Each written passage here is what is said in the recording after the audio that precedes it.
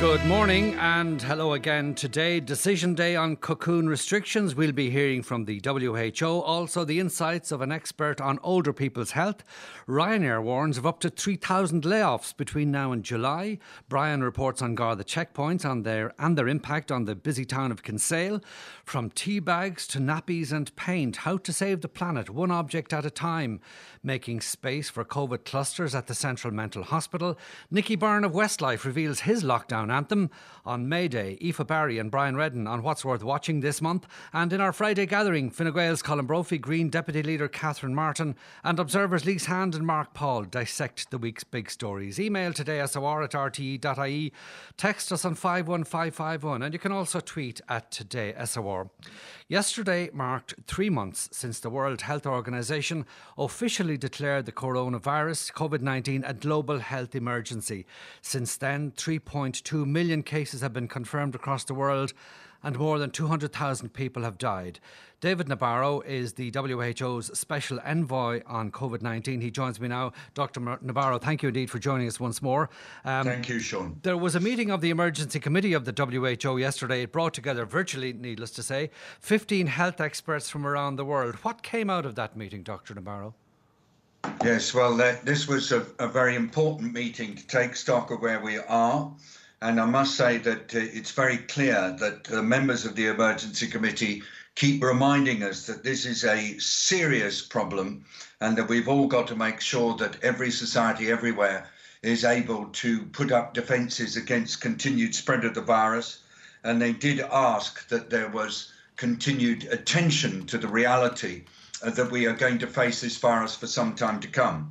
They also acknowledged that all the restrictions that are being put in place at the moment are really having a very severe impact. And so there was a recognition that we've got to find a way to balance the consequences of movement restrictions and physical distancing with, at the same time, the need to get on top of the virus.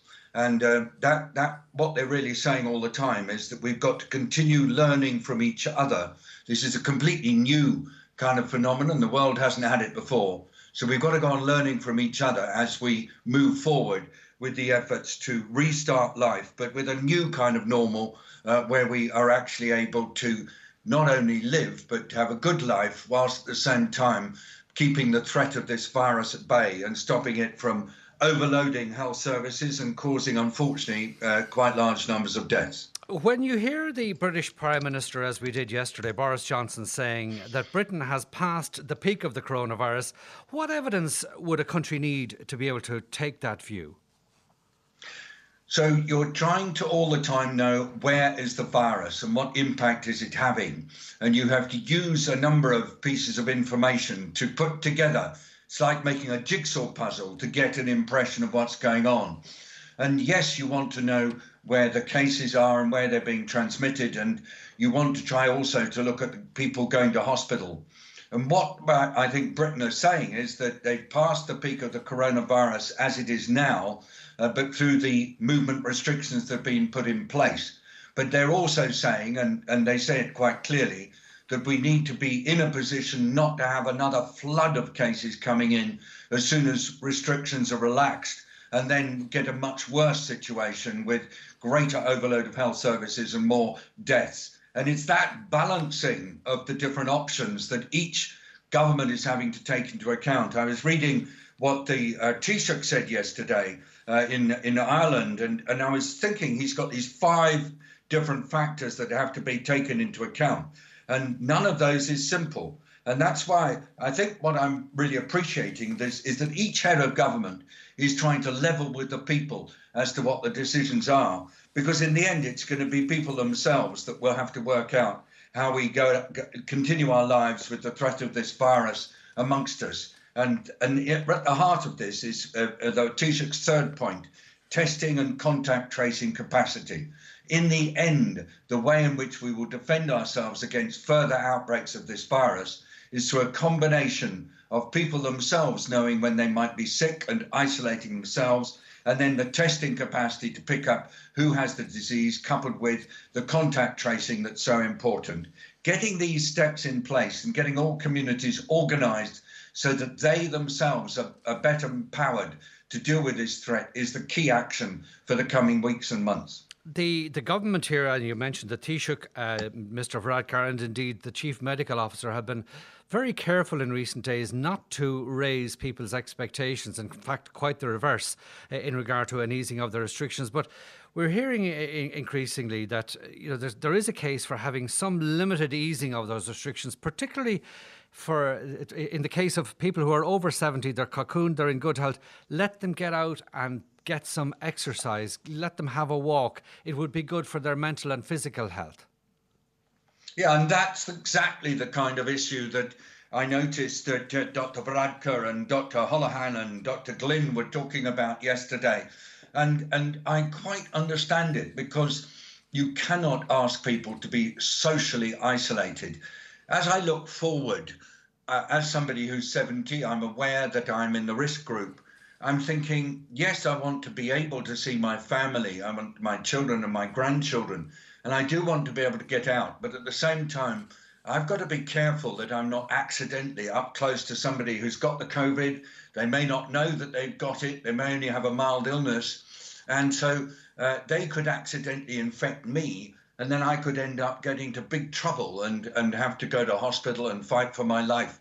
So we want to be able, us older people, to connect, and we don't want to be cocooned up for a long time to come. But at the same time, we don't want to be putting ourselves at risk. And that's where ingenuity really comes in. Thinking through, all of us, what does this mean for us as we go about our lives, as we connect with other people? And how can we make certain that we are able to do what we want to do and able to work as we need to do, whilst at the same time protecting those who might be at risk? I'm not answering your question, Sean. I'm sorry about that. But there's a reason for not answering it direct, because each of us has to make sense of it. Each of our governments have to be able to talk to other governments. What are your experiences? What are you finding? Because it's so many different pieces in the jigsaw. And then over time, we will get used to it. And we will go back to really full lives. We will go back to watching football. We will go back to being able to go to the pub and all those other things that we love to do. But we will have to work out with each other, with our families, with our friends, how we're going to do this while staying safe. Talking about international cooperation, the head of the UN, Mr. Guterres, has been bemoaning, in fact quite critical, of the lack of cooperation at the highest level between governments. Do you agree with him? Well, I'm careful about the language, because there is really good cooperation between the technical people. That's the health officers, the chief medical officer in the Ireland case, and the officers in charge of all the efforts to work out how to deal with this. Everybody wants to talk to everybody else. They want to be able to share what they're feeling, what they're seeing, what they're suspecting, and they need to do that in an atmosphere of trust and an atmosphere also of mutual respect. And that technical cooperation, if that's the okay word to use for your listeners, is really strong. I've never felt it so good. I think all of us who are working in public health know that we owe it to the people for whom we're responsible to keep the conversation going. But then it gets much harder, because there's also a political overlay between governments. And that overlay creates a bit of suspicion. It makes it much harder for the technical people to be open. And your title is Special Envoy on COVID-19, which suggests that you have to be diplomatic about certain things. Yes, but interestingly, Sky News reporting yesterday that your colleague, the WHO representative in China, saying that China has refused repeated requests by the World Health Organization to take part in investigations into the origins of COVID-19. Yes. Well, here's the way in which I would like people to look at this. Every time we get a report of an infection breaking out, it's always a delicate balance between what the country tells the WHO and what the WHO then is able to do with regard to the country in terms of investigations. And I do quite understand that there is a really delicate area here about the start of this particular pandemic. And my own request to everybody is that we get on with dealing with the current crisis as it stands at the moment. We use every single capacity we have at our control on the science side, as well as sharing experience, as well as understanding the reality of what's happening to people in their daily lives. And we work on that as a collective of everybody in the world. And we try, just for the moment, to recognize that all this other work about the detectives going and investigating what happened at the beginning, or investigations at WHO, put that off till later. Well, let's get on with the job we have to do now. But a line has just come into our newswires saying that the WHO wants an invite to take part in China's virus probe. Now, why have you not received one yet? And if you don't get one, what happens then? We work in the World Health Organization under the mandate of a treaty that was agreed between nations in 2005. It's called the Revised International Health Regulations. That sets out what countries are expected to do and what responsibilities they have, and what role the World Health Organization Secretariat has in trying to make sense of what's happening around the world. But inside that is a very clear statement that there is sovereignty over what happens in a country that rests with the government itself. The WHO is not a global inspection agency. It's an organization that functions within the space that's given to it by governments. So, of course, the Chinese will want to be sure that the way in which the investigations are done is a way that takes account of the Chinese sensibilities as well as the rest of the world. And I understand that, and I appreciate it's going to take some negotiation to establish the terms of any subsequent working between the WHO Secretariat and any member state government. And you will be aware, Dr. Nabarro, that the US President Donald Trump put his oar into these exchanges last evening in a fairly direct way. Let's hear some of what he had to say. Yes, I have. Yes, I have. And what gives you a high degree of confidence that this originated from the Wuhan Institute of Virology? I can't tell you that. I'm not allowed to tell you that. Do you think that withholding information about the virus is related to them trying to undermine your re-election? I don't want to put cast any dispersions. I just will tell you that China would like to see sleepy Joe Biden. They would take this country for a ride like you've never seen before. So that's Donald Trump speaking in the White House last evening. What do you make of his suggestion that he has seen evidence that the new coronavirus originated in a lab? Well, I personally don't have access to the evidence that was being quoted, and I don't think the World Health Organization has access to this kind of evidence. We work on the information that's given to us by our members. That's the 194 countries around the world. And within that information, we then try to assess what we know and what we can judge. And that's the rules of the game, and Sean, and it applies to every single country. You know, there's not the capacity for WHO to suddenly decide it wants to go and investigate what's happening in any specific situation. We do have to navigate with the countries. That's the rule book that we work under. And we're not going to be able to change that unless the member states, that includes the US and other countries, will give us a new set of principles under which we work that's agreed between countries. And then, of course, we will do what we're asked to do. I mean, this is how international relations work. And we have to do our best within the context we have. And I actually personally feel that between professionals who are working on this, we have extraordinary cooperation. I'd like to say that to everybody in Ireland. You know, we work together and we're working for the good of the health of everybody in the world. And we'll go on doing that. We're not going to stop. Yes, and it's good to know that that's there. And as you alluded to at the outset, the Taoiseach outlined 5 points as being the criteria: progress of the disease, healthcare capacity and resilience, testing and contact tracing capacity, ability to shield and care for the at-risk groups, and then the risk of secondary morbidity due to the restrictions themselves. But you've emphasised as well, in particular, the testing capability. Now, the objective here is 100,000 tests per week. We're a bit shy of that. I think we're about 2/3 of the way there at the present time. Would we need to be actually at the 100,000 a week, in your view, before there could be significant easing of the restrictions? Well, for me, the absolute necessity is that people everywhere throughout Ireland have a really good understanding of this disease, how it appears, and then what they have to do when they get the signs of it. Because in the end, it is up to us, the people, to work out how to live with it as a threat. Testing and contact tracing are very important parts of that. It's a part of a broader comprehensive response that the Taoiseach talked about. And I personally don't want to say there's a particular level of testing that suddenly means you move from red to green. This is something that has to be built up, it has to be done properly. And once we've got that testing in place to the level that the government is happy about, once there's the contact tracing capacity there, that gives a lot more assurance to people that they know where the virus is and they know how to behave. And the R number, of course, is important as well. I think we're somewhere between Yes. 0.5 and 0.8 in this country. There is that gap. That presumably is another key element. Exactly. Now, the R number, everybody, is the number of people who one person with the disease infects while they have the disease. And if that number is less than 1, then basically your number of new cases reduces. The reduction is either fast if your R number is very low, or it slows down if your R number is approaching 1. And I do feel that the lockdown has been clearly very successful in slowing the rate at which the disease is spreading.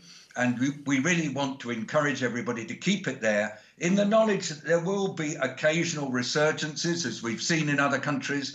But if you get the resurgences, provided you respond really quickly, then you don't end up with overloaded health services and a lot of death. And it's that skill to be able to keep the capacity to hold the virus at bay that's going to be the skill that all of us will have as we move forward in the coming weeks. Have we learned any more or much more about this virus in recent weeks as a result of that intense cooperation among the experts that you talked about that might give us some idea how this is all going to evolve in the months ahead?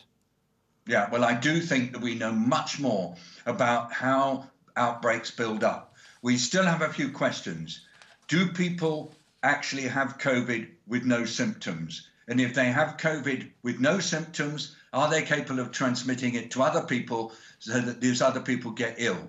This key question about how many people in our populations are actually transmitting COVID without symptoms is one that we continue to explore. And that's where having more widespread testing is proving to be really helpful. Obviously, if people have COVID without symptoms, it does make managing the spread of the virus a little bit more difficult. And that will then lead us to have a better understanding of who might be symptomless carriers and be able to work with them. Last point, we've learned a lot about the susceptibility of older people and people with other diseases and some of the rules that have to be put in place to protect older people. And lastly, we are learning more about how it might be possible to treat this virus. Mostly we're getting the early stages of results of trials. They're not yet definitive, but that's coming through. And that's going to make a lot of difference when we get more information on that. Dr. Fauci in the United States, Tony Fauci, was quite upbeat about one particular trial. But look, before I let you go, and we talked about older people for obvious reasons, can we say any more at this point? Are we any more insightful about children and COVID-19? Are they vectors? Are they spreaders? Yeah, that, and again, gosh, Sean, I'm so sorry to say there are things that we're still trying to work through. What we're getting is information suggesting that children don't seem to get ill as a result of COVID, anything like older people. Of course, there are one or two, but not lots and lots and lots. But we are now getting evidence that perhaps there are situations in which children are having the virus without necessarily being ill. That needs more work, and we need to be able to do that work whilst at the same time we're getting on with releasing lockdowns, while we're dealing with all the political noise that's around what we're doing. And I can assure you that we're not losing any effort. We're not, we're doing everything we possibly can to get answers to these questions, because it's those answers that will really make such a difference to what life is going to be like living with the threat. You may be aware that we're just heading into a public holiday weekend, no work on Monday. Do you have any advice or warning for people who might be tempted maybe to try to make a break for their holiday homes, particularly with the weather being on the favourable side? I really don't like giving people instructions, especially because I have no authority. This is for the national government. But I am just asking everybody to use the time to think through, what does living with this virus mean for me, for my family, for where I work, for how I socialise, so that we're each coming to terms with this new reality. It's not comfortable at the beginning, and many people find it scary.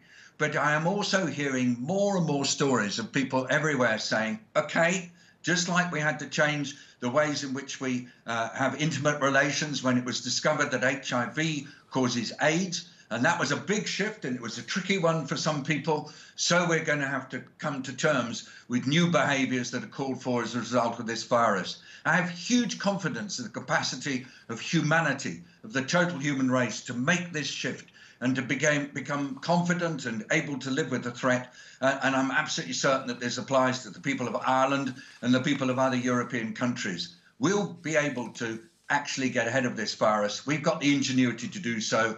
And working together, as the Taoiseach said yesterday, that's what we're going to do.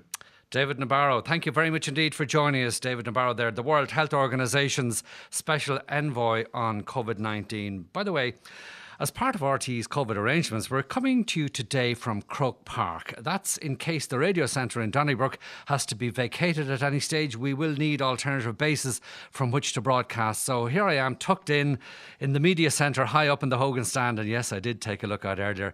There was a guy down there, way down there, mowing the pitch. I could say lovingly, certainly with serious concentration, because it looks absolutely magnificent. Anyway, sincere thanks to our good friends in the GAA for facilitating us here. We'll take a quick break.